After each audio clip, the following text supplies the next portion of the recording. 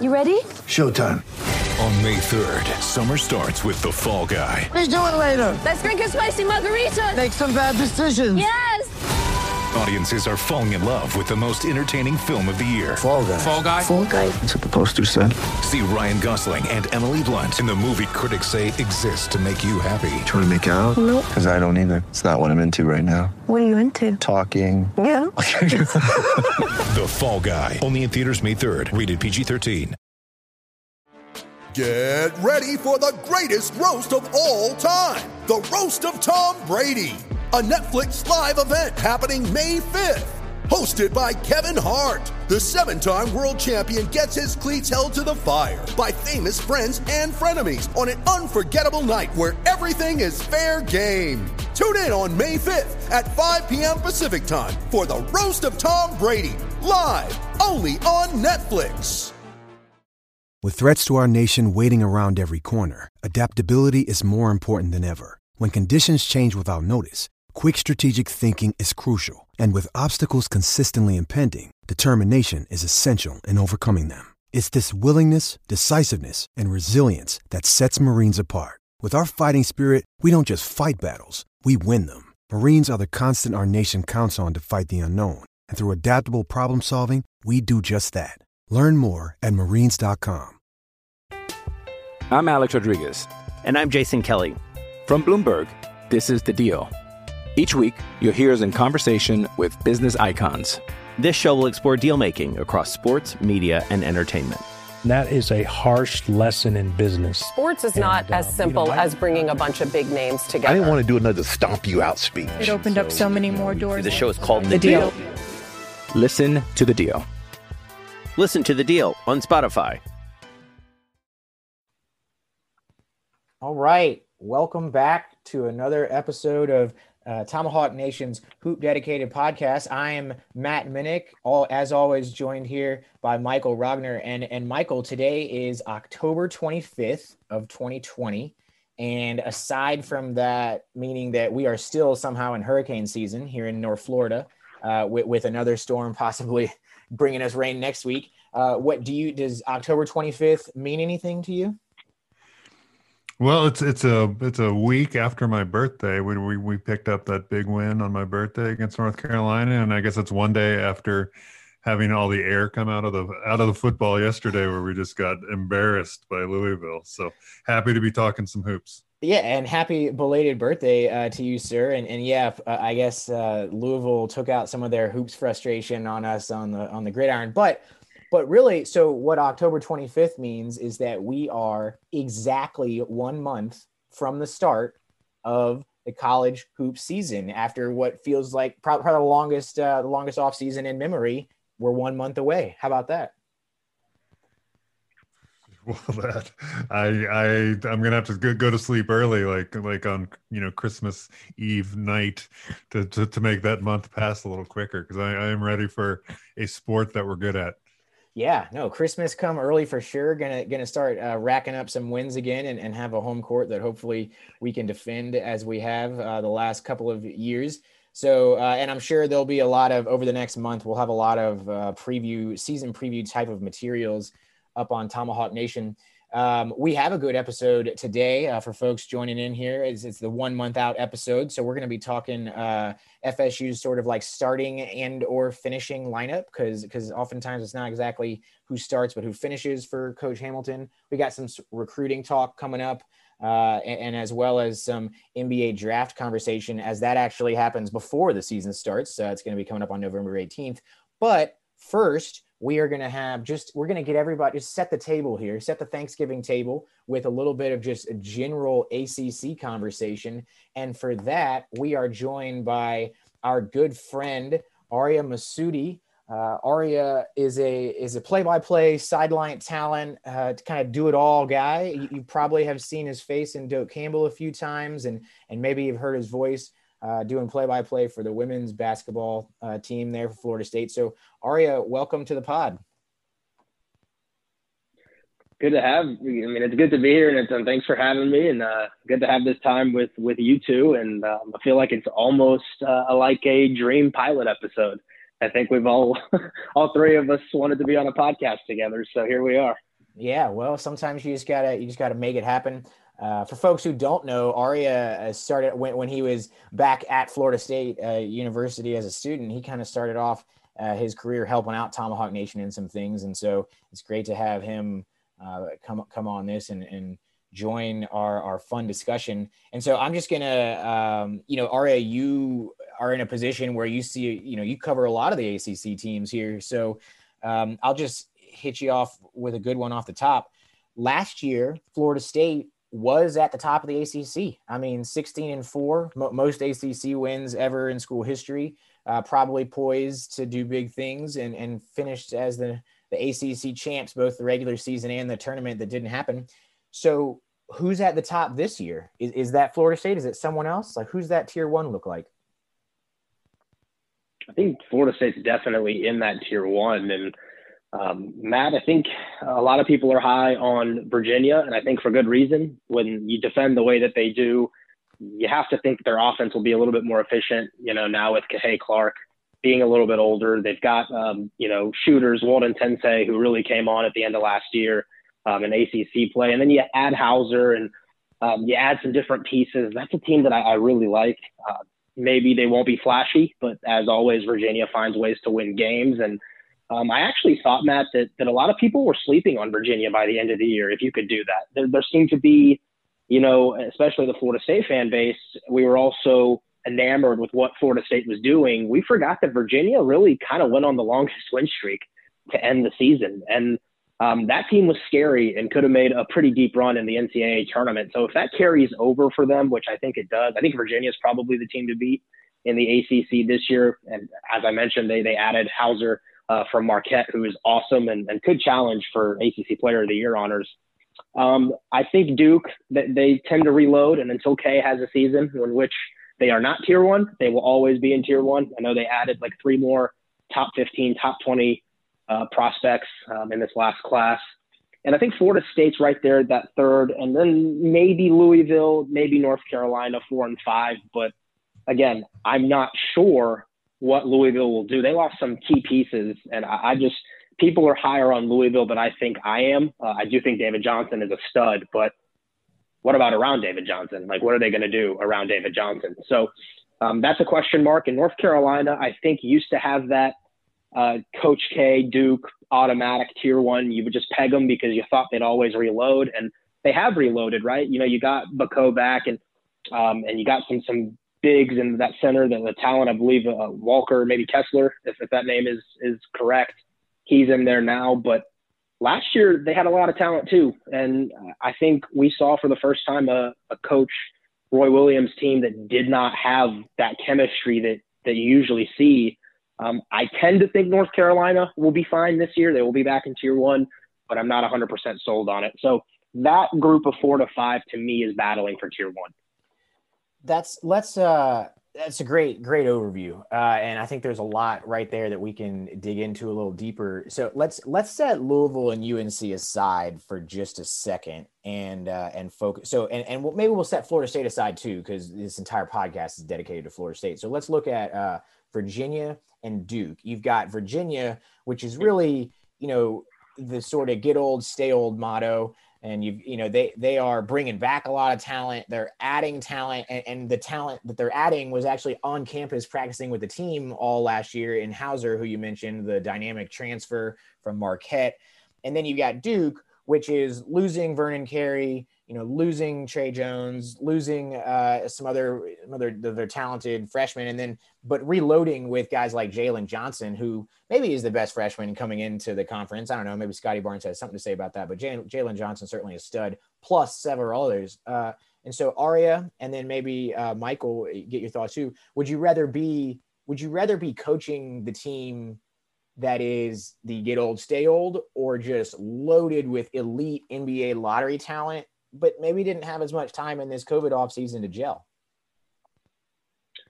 I think, for me, and then I'll toss it to Michael, I think I like the get old, stay old. I think we've seen in college basketball specifically, you're not guaranteed to make a Final Four or win a national title on pure talent alone.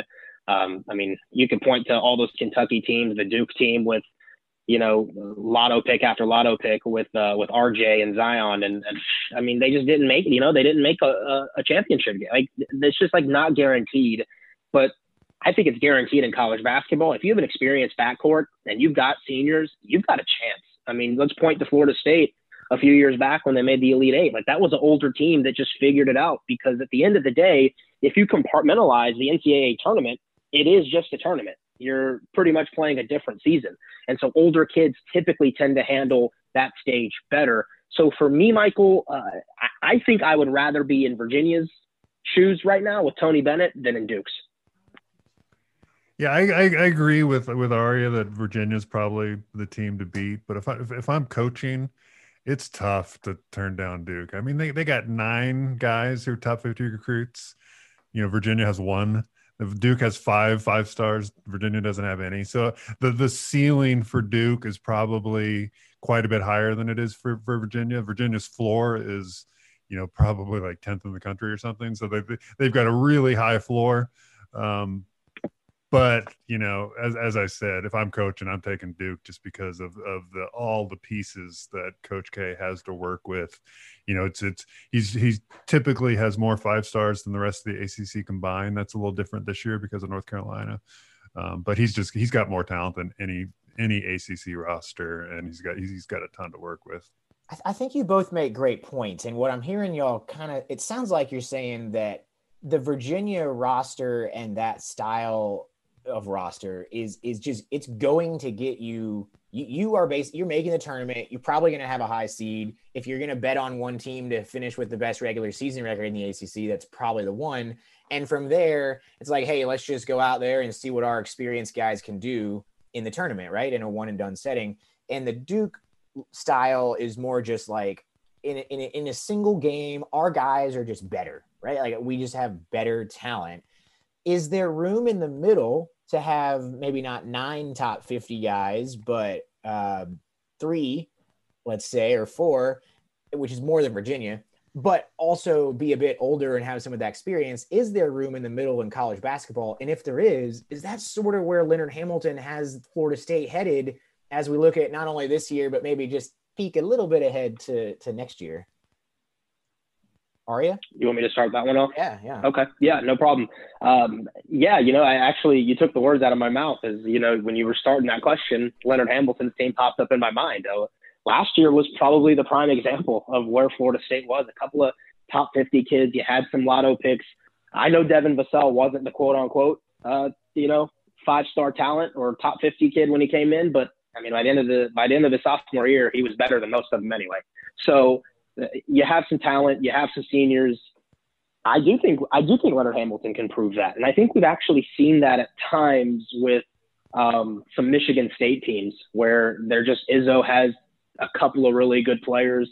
I mean, heck, guys, UConn did it a couple of times with some studs and Kansas. Just teams that, Kansas, teams that just gel around 2 or 3 absolute studs. So yeah, I think there's room. And I think that the tournament, the March Madness makes that possible to have that type of team, because you're not playing a best of 7. This isn't LeBron versus the Heat, where, if you're the Miami Heat, you're thinking, hey, if you get 2, congratulations, pat yourself on the back, because AD and Bron are not losing 4 games to anyone.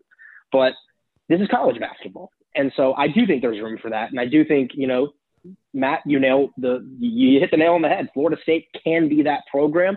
But I also wouldn't doubt Florida State taking that next step forward either. So just keep an eye out for that. And Michael, I'm interested to hear your thoughts. Yeah, Michael, can we be the Goldilocks team?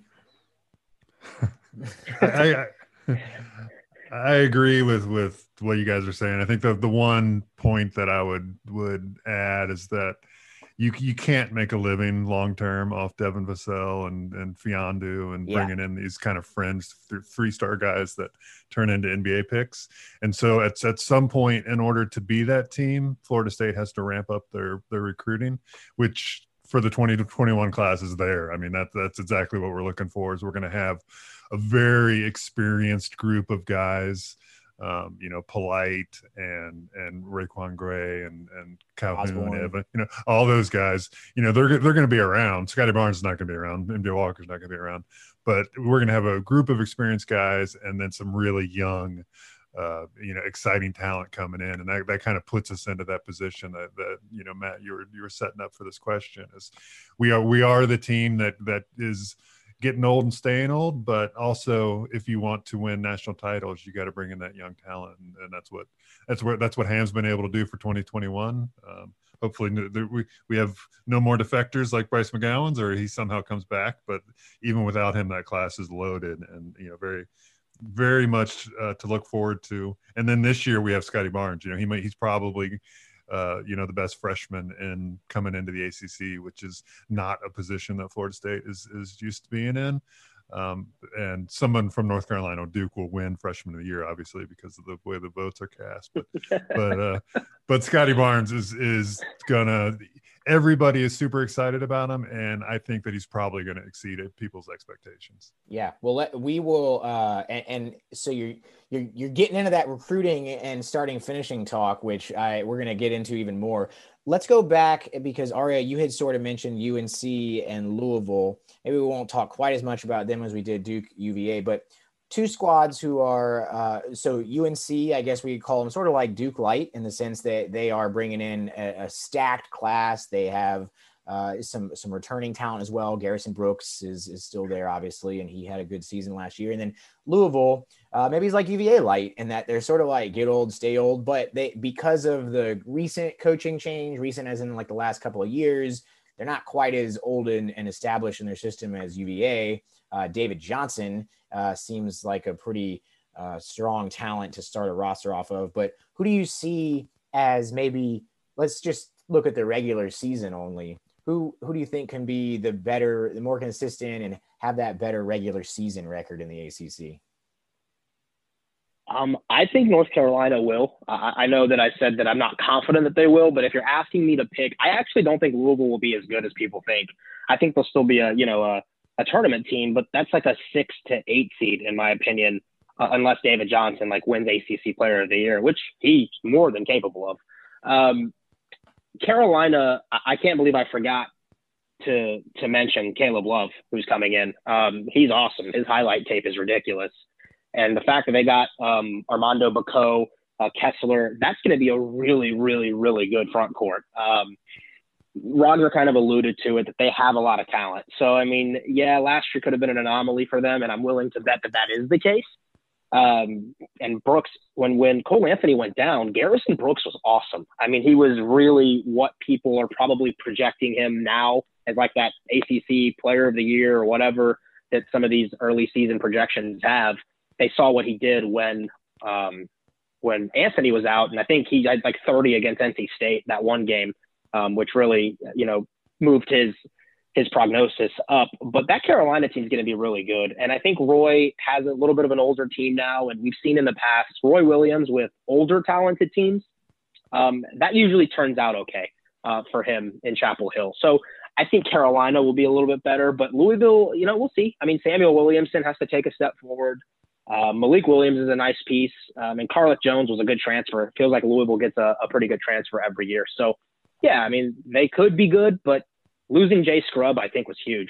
Having him declare was massive. So give me North Carolina, but I do think those two end up being 4 and 5 in the ACC, one way or another. Jay Scrubb, the JUCO commit, who's the number one JUCO player in the country that decided to just go straight to the NBA, and he'll probably be drafted. He won't be a first round pick, but he'll probably be drafted. So Michael, I'm going to make editorial decision here and stick UNC in tier 1. So we've got Duke, Virginia, Florida State, UNC in tier 1, and I'm going to stick Louisville in tier 2. So who should join Louisville in that tier 2 world? In that sort of like, hey, they can definitely get a bye in the ACC tournament, but I don't know if they can actually contend to have the best record in the ACC regular season. Yeah, Louisville might actually be alone in that second tier. Although I put North Carolina in second tier, but that's just me. But who else is? I mean, Georgia Tech. People forget they finished fifth last year in the ACC. They went 11-9. They've got Jose Alvarado coming back. They've got a outside chance to somehow be good despite what they look like on paper. But I don't really see anybody. NC State, Clemson, no. Syracuse, no. Miami, no chance. I just don't see. Notre Dame maybe has. Yeah. What about Notre Dame with some of the guys they have come back?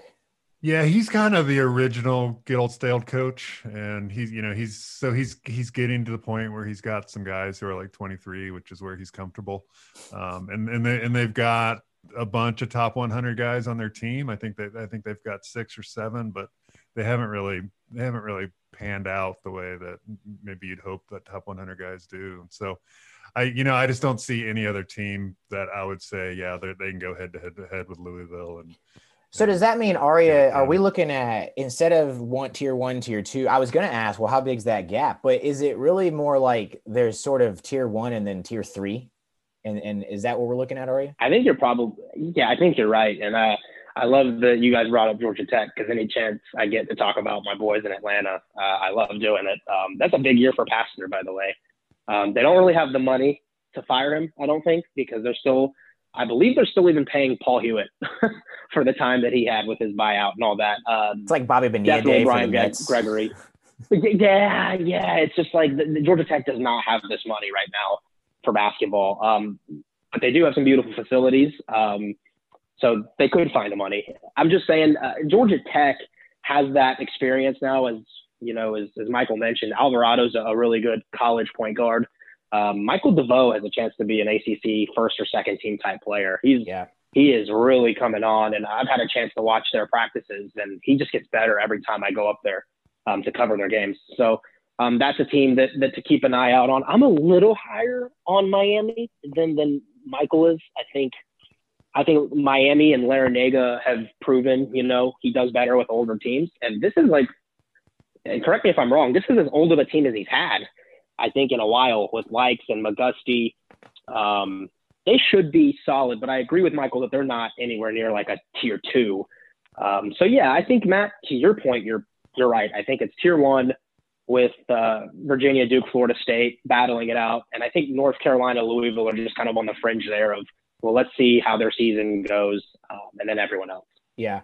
I'll tell you, the Hurricanes, if you told me that, I don't want to wish injury upon anybody, but if you told me that Chris Likes decided to opt out for COVID or something, I actually think I would become higher on the Hurricanes than I am with him playing. I mean, he's an exciting guy in terms of like individual plays that he makes on the court, but he's such a defensive liability. And despite being someone who could be the ultimate like playmaker and facilitator and penetrate and kick, he insists on taking these really difficult shots that aren't efficient. And I honestly think that who's the guy, Wong for them and Beverly, I think they're both better.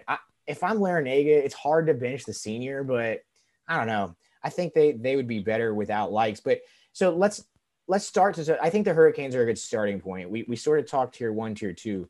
Last year, believe it or not, the ACC with 15 teams, if there was a March Madness, probably would have only sent 5 teams to the NCAA tournament. Maybe a 6th could have snuck in if they had a deep run in the ACC tournament, but probably would have only sent 5. So what does the bottom of the league look like, or the middle to bottom, with the Syracuses and the Miamis and the Clemsons and the Virginia Techs? Like, can the ACC have more depth? Maybe we'll start this one off with you, Aria, and kick to Michael in that kind of middle to bottom range.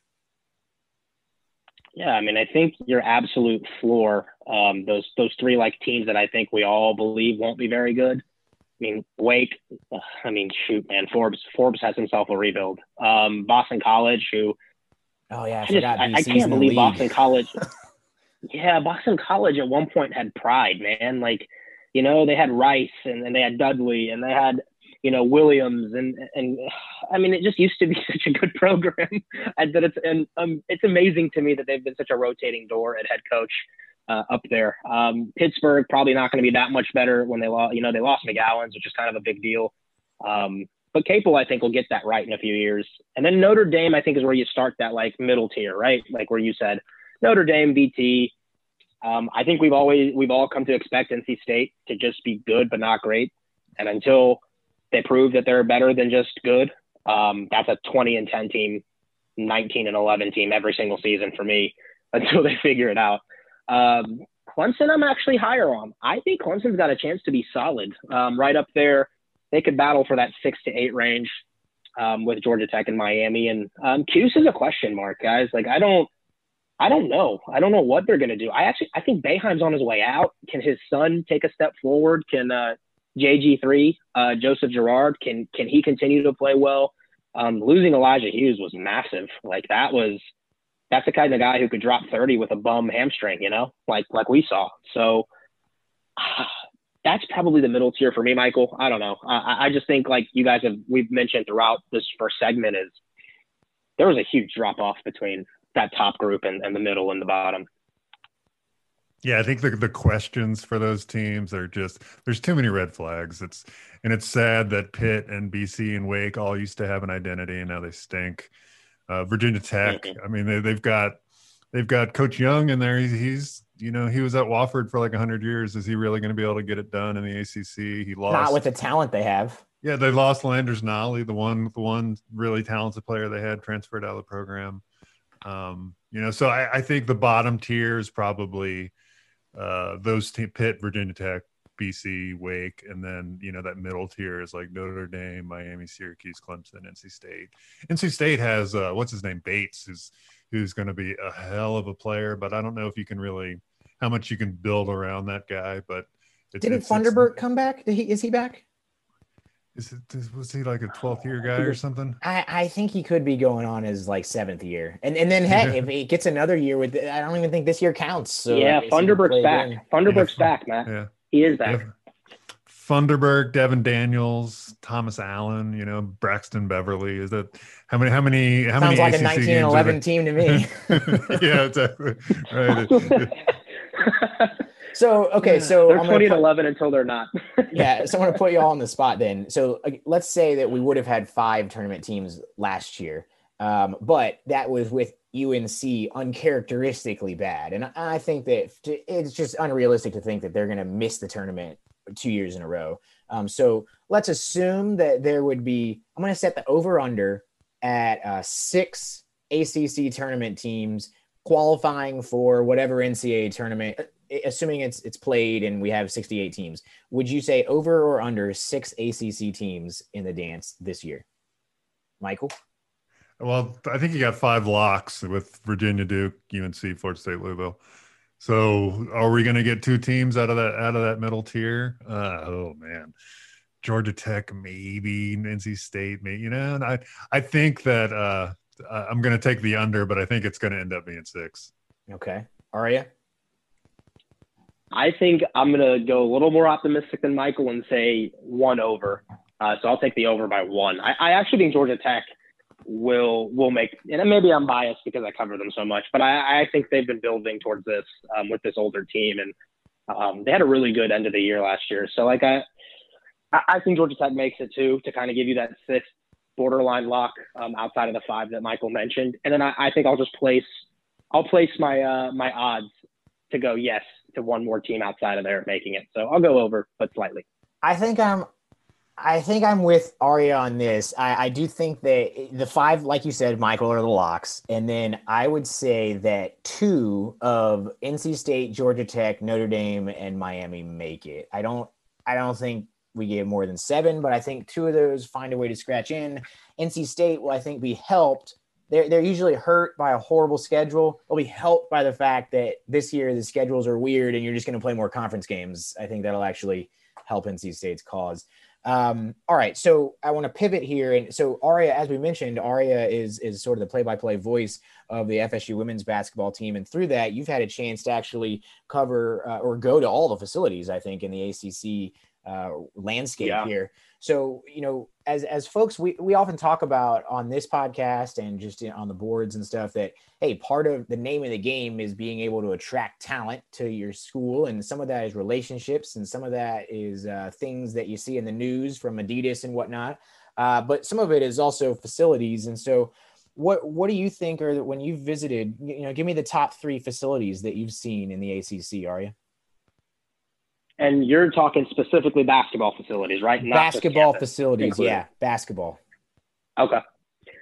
Number 1 basketball facilities, when you talk about stadiums for me, arenas is Louisville. KFC Yum Center is majestic. I mean, it is incredible.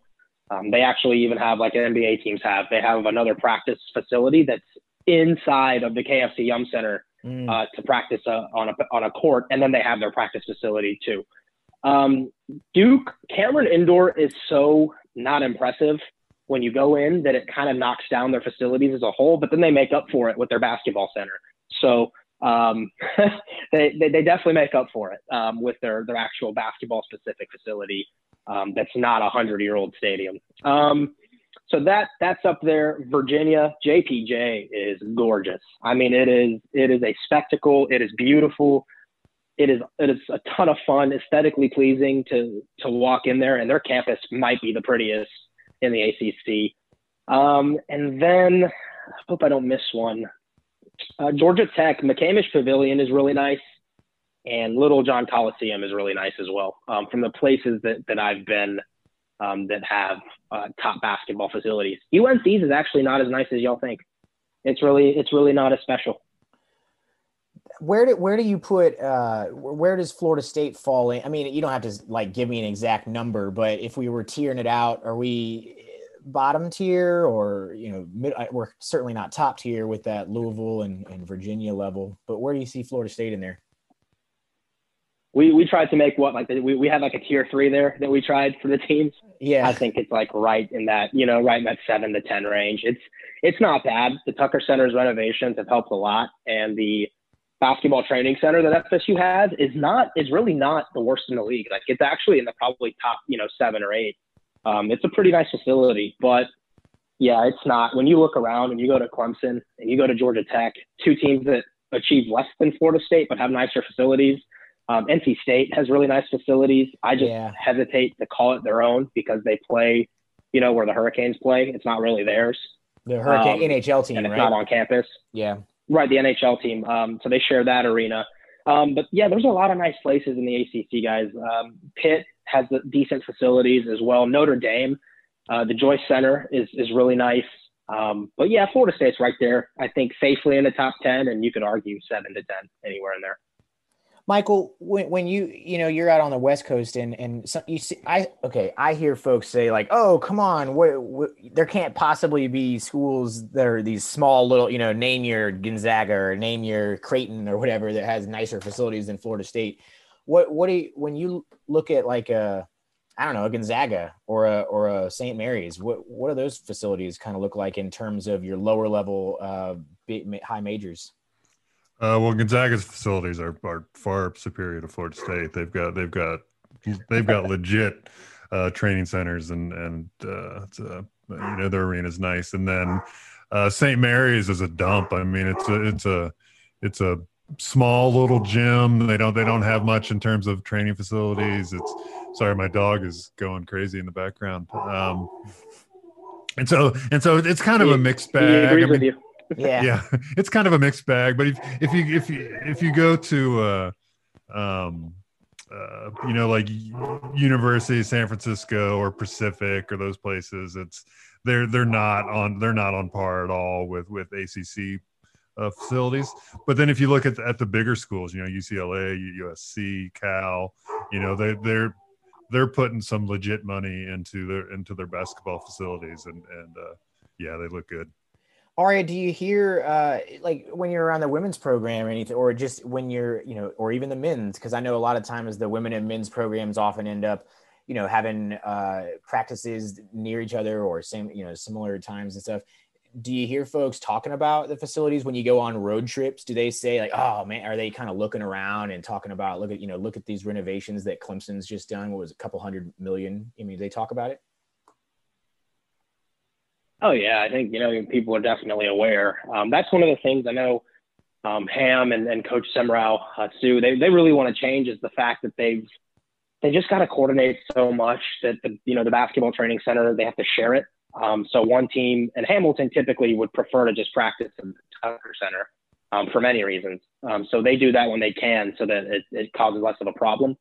But that's something I think, some of the bigger programs like a Duke, certainly Carolina, like they have their own facilities for men and women. And matter of fact, fellas, Duke, Coach K's old facility was so nice that when he built the new one, he gave it to Duke's women's program. So you walk into Duke's women's basketball training center and you're like, wow, this is nicer than most men's basketball training. I mean, it's beautiful. And so, yeah, again, without, I don't want to compromise my position with the school and things, there's got to be some more money that's thrown into basketball at Florida State. If, like Michael said, for sustainability, if you want to be an elite school, you've got to start spending like it too for the long term.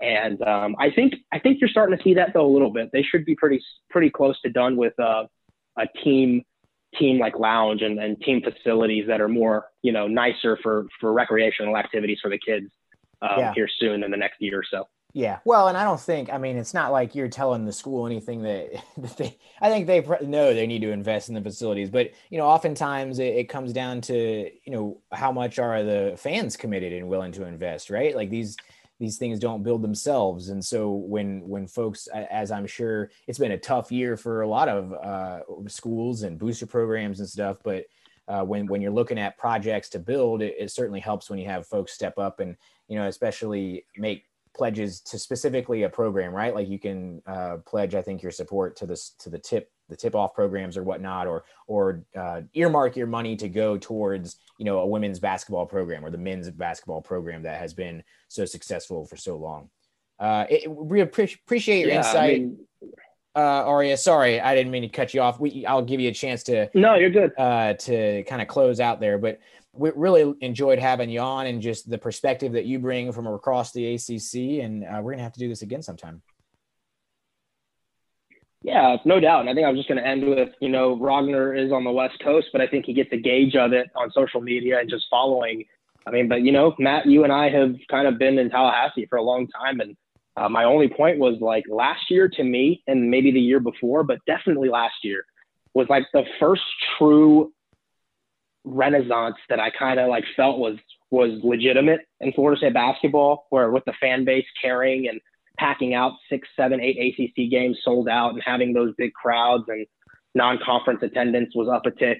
I think to get to where we want to get as a basketball program, the fan base is important. The support is important to get these facilities, to be able to send an email that says, hey, can you donate to the basketball program, and not having them be like, yeah, but I'm already donating to football. Right. Like last year for me was the first time I think I felt the city of Tallahassee truly, and I don't want to say care because they've cared before, but truly start to have a buzz around a basketball program and become almost a basketball city for a year. Tailgating before the games, going to Madso in College Town and, tailgating out. It was just like it was a zoo for some of these games. And it was so heartwarming for me, who started going to games when Robinson was the head coach. And, when you made the NIT, you would kind of high five because it meant the season lasted a little longer. And if you got 3,000 people in the arena, it was a good day, unless Duke was playing in Tallahassee. We're starting to see it. Like, I think we're starting to see it, and maybe it's football being down. That could definitely be a part of it. But I think Florida State basketball is here to stay as a culture. And I think it's important. And the new blood thing is awesome. And that recruiting class is awesome. And I just really believe basketball is about to take off in Tallahassee and be here for the long haul. Well, we hope you are right, sir. I really hope that there's no obviously there's going to be a disruption, but that the momentum isn't completely lost with a lot of the fan restrictions that are, of course, COVID related.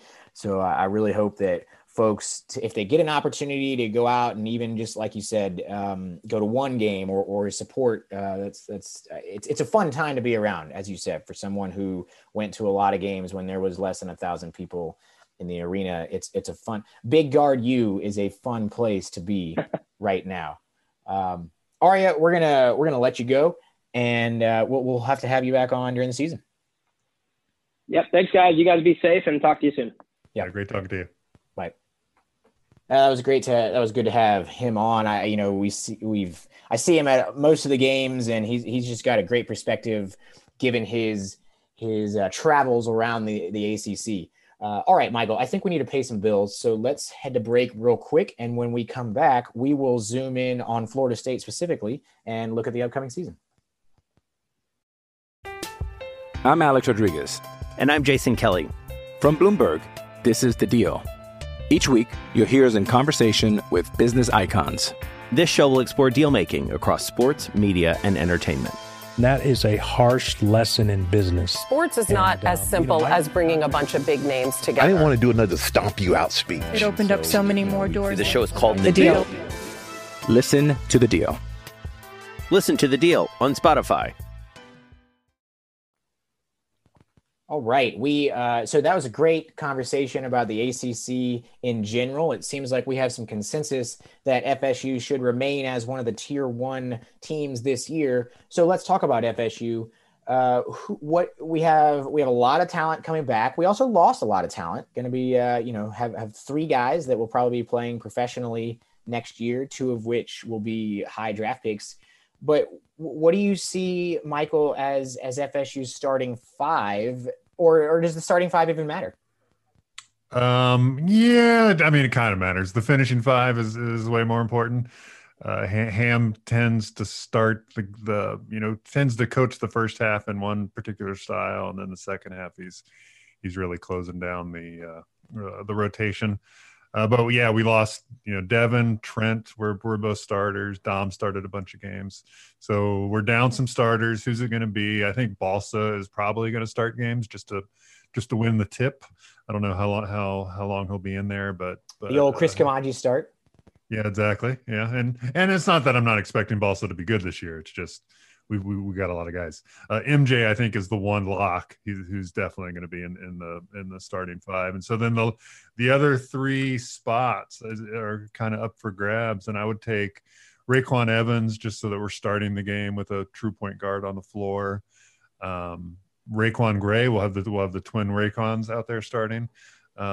Could be Osborne, could be Gray, but I'll go with Gray, and then Scotty Barnes, who is gonna be really tough to keep out of any lineup, whether it's the starting 5 or the finishing 5 or the middle 5. Yeah, no, you're right in that I think it does matter who starts, but maybe not as important as it is at most schools. And to your point, I think you oftentimes see a substitution pattern that lends itself to about 11 guys playing in the first half, and then a substitution pattern. It's almost like Hamilton figures out, okay, of these 11, who's got it today, and then I'll roll with 8 in the second half. But the minutes thing is almost what's maybe more interesting to me. So does someone play the 32, 33 minutes a game like we saw with Trent last year? I think MJ Walker is going to be there. I think he is going to be totally critical to this team's success, and they're going to want him out there a lot. I think for the non-starting 5 that I just picked, Anthony Polite, I certainly don't see him playing 31 or 32 minutes a game, but I think he's probably going to average more minutes than a couple of the starters. Yeah, I think you're spot on with Polite. So Polite brings first of all, he brings incredible defensive perimeter defense and just defensive awareness. And secondly, he stretches the floor with his shot. So I think you're right. So I'm looking at it. He played 49% of the team's minutes last year. I would be shocked if Anthony Polite is under 55% this year. So, whatever, whether that's starting, finishing, what have you, more than half the minutes of the game. So Trent Forrest led the team last year with 76% of the minutes, of the possible minutes played. So the second guy was MJ, or excuse me, second guy was Devin Vassell. MJ was at 52%, but I think that's down because he didn't play. Remember, he was nagging injury there in the beginning of the season, and really had a couple games where really he only played a few minutes. So you would expect MJ to be over at least the 60-65% minutes mark, right? Assuming health. Yeah, I'm thinking 65 to 70, maybe 70, like somewhere right in there. Assuming he missed, I think, 5 games last year, which is gonna, when you're looking at percentage of minutes, it's going to definitely bring that down. And so 70, if he were, playing every game, is almost 30 minutes a game. So somewhere in that ballpark. Yeah, no, I think that sounds about right. Now, the Osborne Gray question is a good one. For me, when I think about finishing lineups, I often think about free throw shooting, particularly in closer games, which I think this year just is going to lend itself to closer games because one, it's mostly conference play, and two, everybody had sort of disrupted off seasons. So RaeQuan Gray is right at about a 70% free throw shooter. Malik Osborne, although his stroke looks nice, is actually about 10% lower than that in a limited sample size. Is that going to does that mean that maybe Gray sees more of the minutes down the stretch, or do you need Osborne's ability to stretch a defense and grab defensive rebounds? Osborne was the best defensive rebounder by percentage on the team last year. Yeah, the coaches just like RaeQuan Gray. They see him doing a lot of different little things, and if he could shoot, then he would be a star. Shoot it from three, he would be a lottery pick. Yeah, exactly. Yeah. And Malik Osborne, I don't know if you've seen pictures of him lately, but that dude is jacked. Like he spent his COVID time well in the gym. But yeah, so it's one of those things where I think that, Gray or Osborne, if you're looking at a finishing five, like one of those guys is going to be out there. Some maybe both of them, but they both bring that size to the table when you're switching. So they're generally, you can play them down in the post in the small lineup, either one of them. And so they're kind of interchangeable, whoever's having the good game and whatever matchups the coaches like. Sure. And foul trouble as well. I just, Osborne has just developed into such a strong rebounder that, especially losing someone like Dom and Trent, who is a great rebounding guard. I don't know. I'm wondering sometimes if is he even going to be the starter because of that. But I do agree with you that the staff likes Gray, and for good reason. Gray does a lot of little things that don't show up on a box score. Like you said, if he was better than 9 for 41 from three last year, he may have been flirting with a professional career.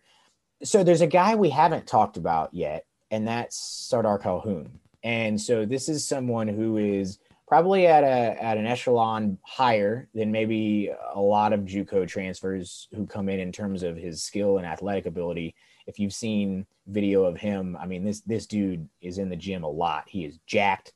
He can throw down windmills with ease, and his range, he doesn't have to change his mechanics as deeper and deeper he gets out. He has such elevation on his jump shot naturally that his range sometimes seems limitless. I know you have to consider JUCO defenses, but I'm talking about just his mechanics in terms of pulling up from 35 feet. Is Calhoun... I can't imagine he's a starter unless he is just absolutely wowing in practice, mainly because it takes people a little while to learn our defensive principles. But is he someone that sees 45, 50% of the minutes? Absolutely. I think that you hit the spot in that he was like a 46 or 47% 3-point shooter in JUCO, and that translates.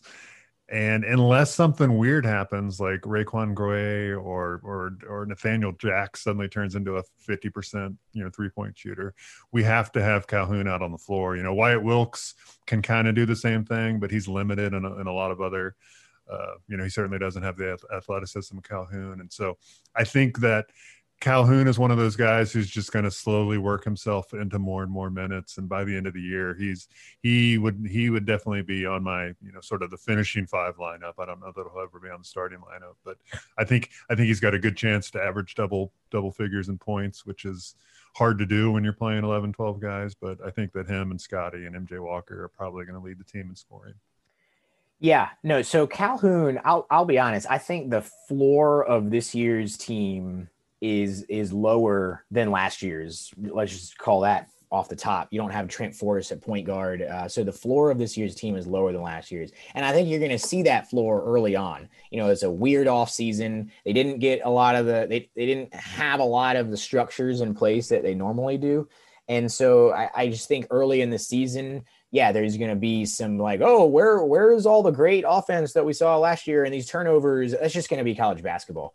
So I think you're going to see the floor of this team early on. But the ceiling of this team, I don't know, is actually that much lower than the ceiling of last year's team, which for what it's worth, I actually thought the ceiling of 2 years ago team might have been a little higher if they had stayed healthy. But the reason why is because, in my mind, of Calhoun. I think that, to your point, if by February or March, Calhoun is a guy who is understanding the defensive principles, coming off the bench, going 3 for 7 from 3 each game, which is very easily done for a guy of his skill set. That's 9 points right there. You get a breakaway dunk. You're already at 11. I think that the March ceiling of this team could be dependent on how adept Calhoun is at translating into the D1 game. And if he makes that transition quickly, it could be something else. Yeah, I wonder about the defense. And I think that if everything gels on this team, I think that the defense could be as good as last year, if not even better. I mean, we've got more athletic big men. We kind of talk about Ngam, right? Right. Yeah, I know. And it's like trading him for Dom is a pretty good trade in our favor. Plus Balsa's got another year in the weight room, and he's actually, you can see that he has muscles on his body. He's not really all jacked up yet, but he's getting bigger. And then, the young guys, or the guys that we think of as young, Anthony Polite, he's 23 years old. He's not young. Anthony Polite and Raekwon, they're just more time in the system. MJ Walker, the defense has a chance to be, sneaky, really, really good. And I know that we lost Forrest and Devin Vassell and Pat Williams, who could all play defense, but I think that could really carry the team, especially early, and especially in the COVID times where a lot of the teams that we're playing maybe have more new guys and aren't getting a ton of practice time, and so I think that could really carry the load early. So the defense carries the load. Scotty Barnes is probably the best defensive recruit in basketball, maybe with the exception of someone, like an Evan Mobley, like a big man. But I would say the best non-big man defensive basketball recruit coming in to the college ranks this year. And so he's someone that I think will just, have an easier time transitioning in Hamilton's defensive system and be such a versatile piece that, maybe not even miss a beat there. So if defense carries us, and we assume for these conversations, good health for guys like MJ Walker, which is going to be critical to the success of the team, it may come back to that floor spacing, 3-point shooting. Guys like Polite, guys like Wilkes, guys like Osborne, like, can they be 38% shooters as opposed to 33% shooters? And so here's my question to you. In 2017, which was the year that we sort of first saw the fruits of this new sort of positionless system, we didn't quite have the same interchangeableness of players yet, but that was when we were first really transitioning there. And PJ Savoy, so we made the tournament. PJ Savoy was actually sort of a revelation on that team and helped space that floor so that guys like Bacon and Xavier Rathan-Mays could slash and get to the rim. PJ Savoy went 40 of 100 from 3 that year for an even 40%. He came off the bench. He only played, get this, 16% of a total minutes, but he went 40 of 100 from 3. So I ask you, over, under, Calhoun makes 43s. And before you say, well, this is a shortened season, Savoy did that in 28 games. So over, under, Calhoun makes 43s. I will take the over. I mean, we've had a few guys in the past like Savoy who all they do is shoot threes, and Calhoun's kind of one of those guys. Like, he is always looking to shoot threes, and Florida State is going to have to play fast this year. I know that we say this every year, but for the offense to be effective, we're going to have to be getting up and down the court, which is why we have Scotty Barnes and Anthony Polite and Raekwon Evans, all these multiple ball handlers who can all initiate the break, and he's going to get a ton of opportunities, and he's going to have some games where, I think he shoots like 10 or 11 threes. And so I'll take the over. I'm with you. I don't know that he's going to be 40%. That's a phenomenal mark by PJ. Way to come in there and get it done, buddies. That 2017 year. Remember, though, we've stepped the 3-point line back since then, right? I don't. For folks who have forgotten, we're about a foot further back. So I don't know that he's going to come in and hit 40%. I do think he makes 40, and I think he makes 40 because he's going to have a couple of like 7 for 11 games. Yeah. And honestly, he may even, set an FSU. He may come out and have like a 9 of 13 game. Like I would not put it past that kid. So I do think he hits 40. And I think if maybe more importantly, he can just be a 37, 38% guy in ACC play, that will allow guys like MJ Walker and Polite to not be the center of attention so much, because for everything that Scotty Barnes is, he does not right now have a reliable jump shooter. And every scout in the ACC will know that. This isn't a secret we're giving away. So they're going to make him prove it in terms of making jump shots. All right, we're going to quickly transition here. Over the next month, we'll have a lot of in-depth coverage of previewing the season, both on the pod and in articles on Tomahawk Nation. But let's look ahead a little bit. We alluded to it earlier in the pod that we really are is trying to find that baby bear just right mix there of talent and returning seniors and experience. And next year's recruiting class, as we've mentioned before, is loaded, but it took a hit when Bryce McGowan's, the guy that I called out on the past pod as maybe the one I was most excited about in terms of like that top end ceiling, decommitted. He decommitted, saying he wanted to explore his options. It had been since February. Obviously, the world has changed since February. His brother is now at Nebraska, and he decommitted. He announced a top 5. Florida State is still in that top 5. So I think I have 2 questions for you, Michael. Do you expect him back? I mean, what are the odds of him of getting a guy back into the class after they decommit? And what does that do if he does if he is or isn't part of the class? How does that change the class? Well, if I did the crystal ball stuff on 247, then I would probably be picking him to Nebraska, but with a really low likelihood. I wouldn't be surprised if he's back at Florida State, but I don't think that Florida State is any way leading. I think it's likely that he ends up in Nebraska, play with his brother. His parents and family can travel a lot less, and in times of COVID, and see both guys playing at the same time. And because they'll have to travel to see him play, because they won't be able to see him play much on TV at Nebraska. Just tossing that out there. Yeah. They will have to travel. And you can get really good seats at a Nebraska game too. Yeah, they've actually got a great arena, and so hey, it all works out. And they'll win five Big Ten games, and everybody will be happy. Yeah, people will see them at the conference tournament once. Yeah. So the impact on the overall class, I mean, we've still got the number 1 class in the country, and we'll likely end up with top 5 or top 6 or something class. And it's a hit because obviously Florida State's never had 3 5-stars coming in at one time, and you want to see that. But Matthew Cleveland, Jalen Worley, John Butler, McLeod, that's still just a really top-notch class. We've hardly touched on Jalen Worley, in our recruiting pods, but that guy is, and I bring him up because I said I was going to after the last pod, but that guy's a player that you look at and you watch him run up and down the court, and you're thinking, okay, this is a 5-star, but he's not crazy athletic. He's not a super good shooter or a beautiful shot.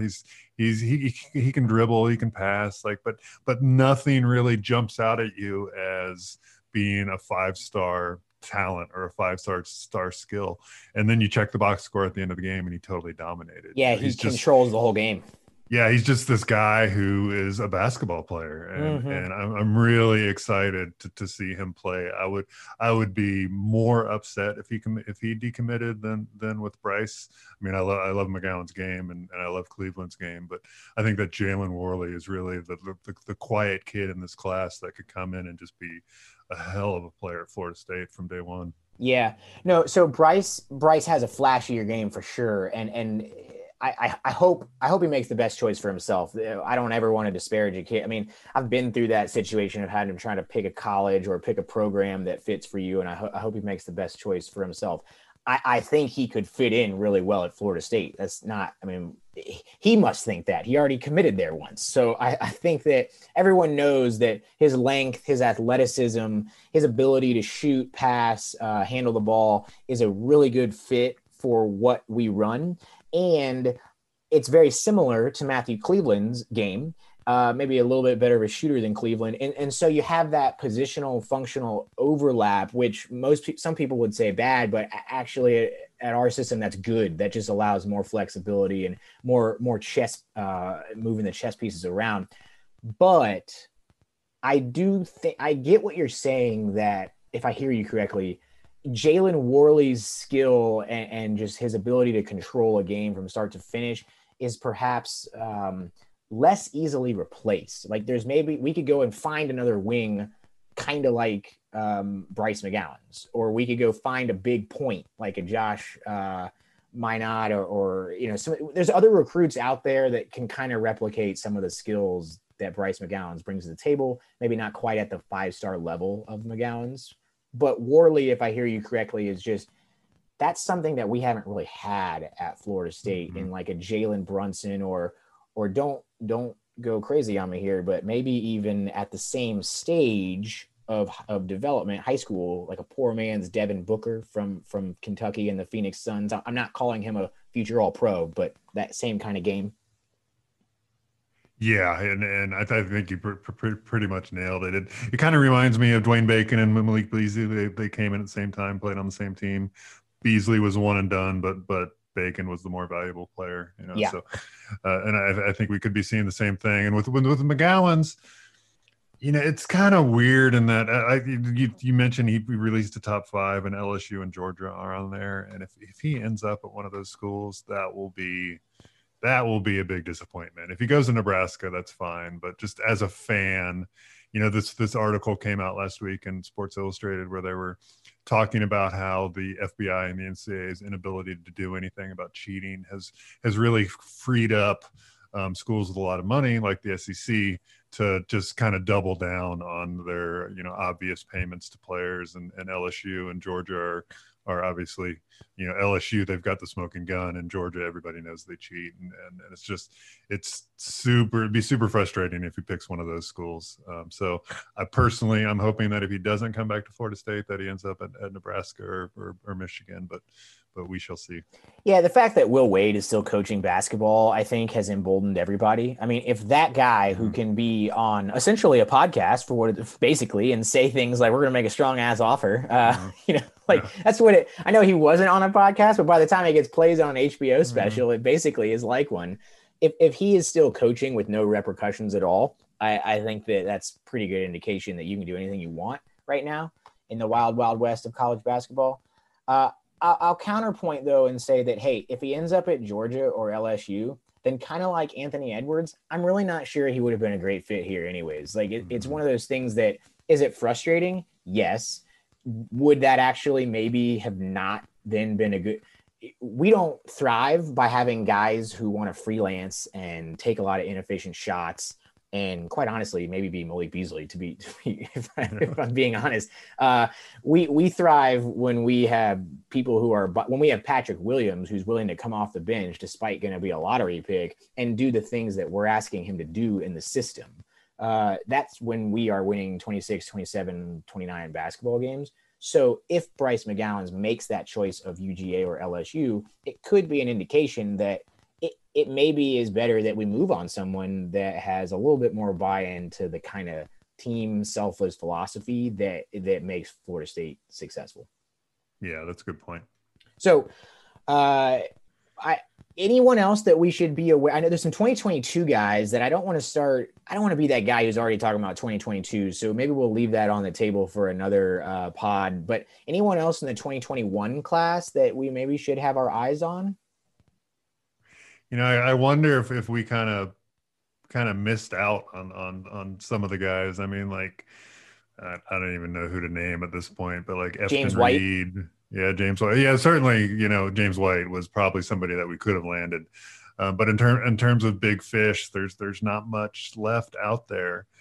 So I wonder if they're gonna because but the transfer market, the new rules, right? Yeah, it could be crazy. And so you want to save some space, even though they might not count against your scholarships. You might be able to have more than 13 guys on scholarship, but you still have to find the right guys, the right fit, the right whatever. And so we might want to just save a space or two for the transfer market.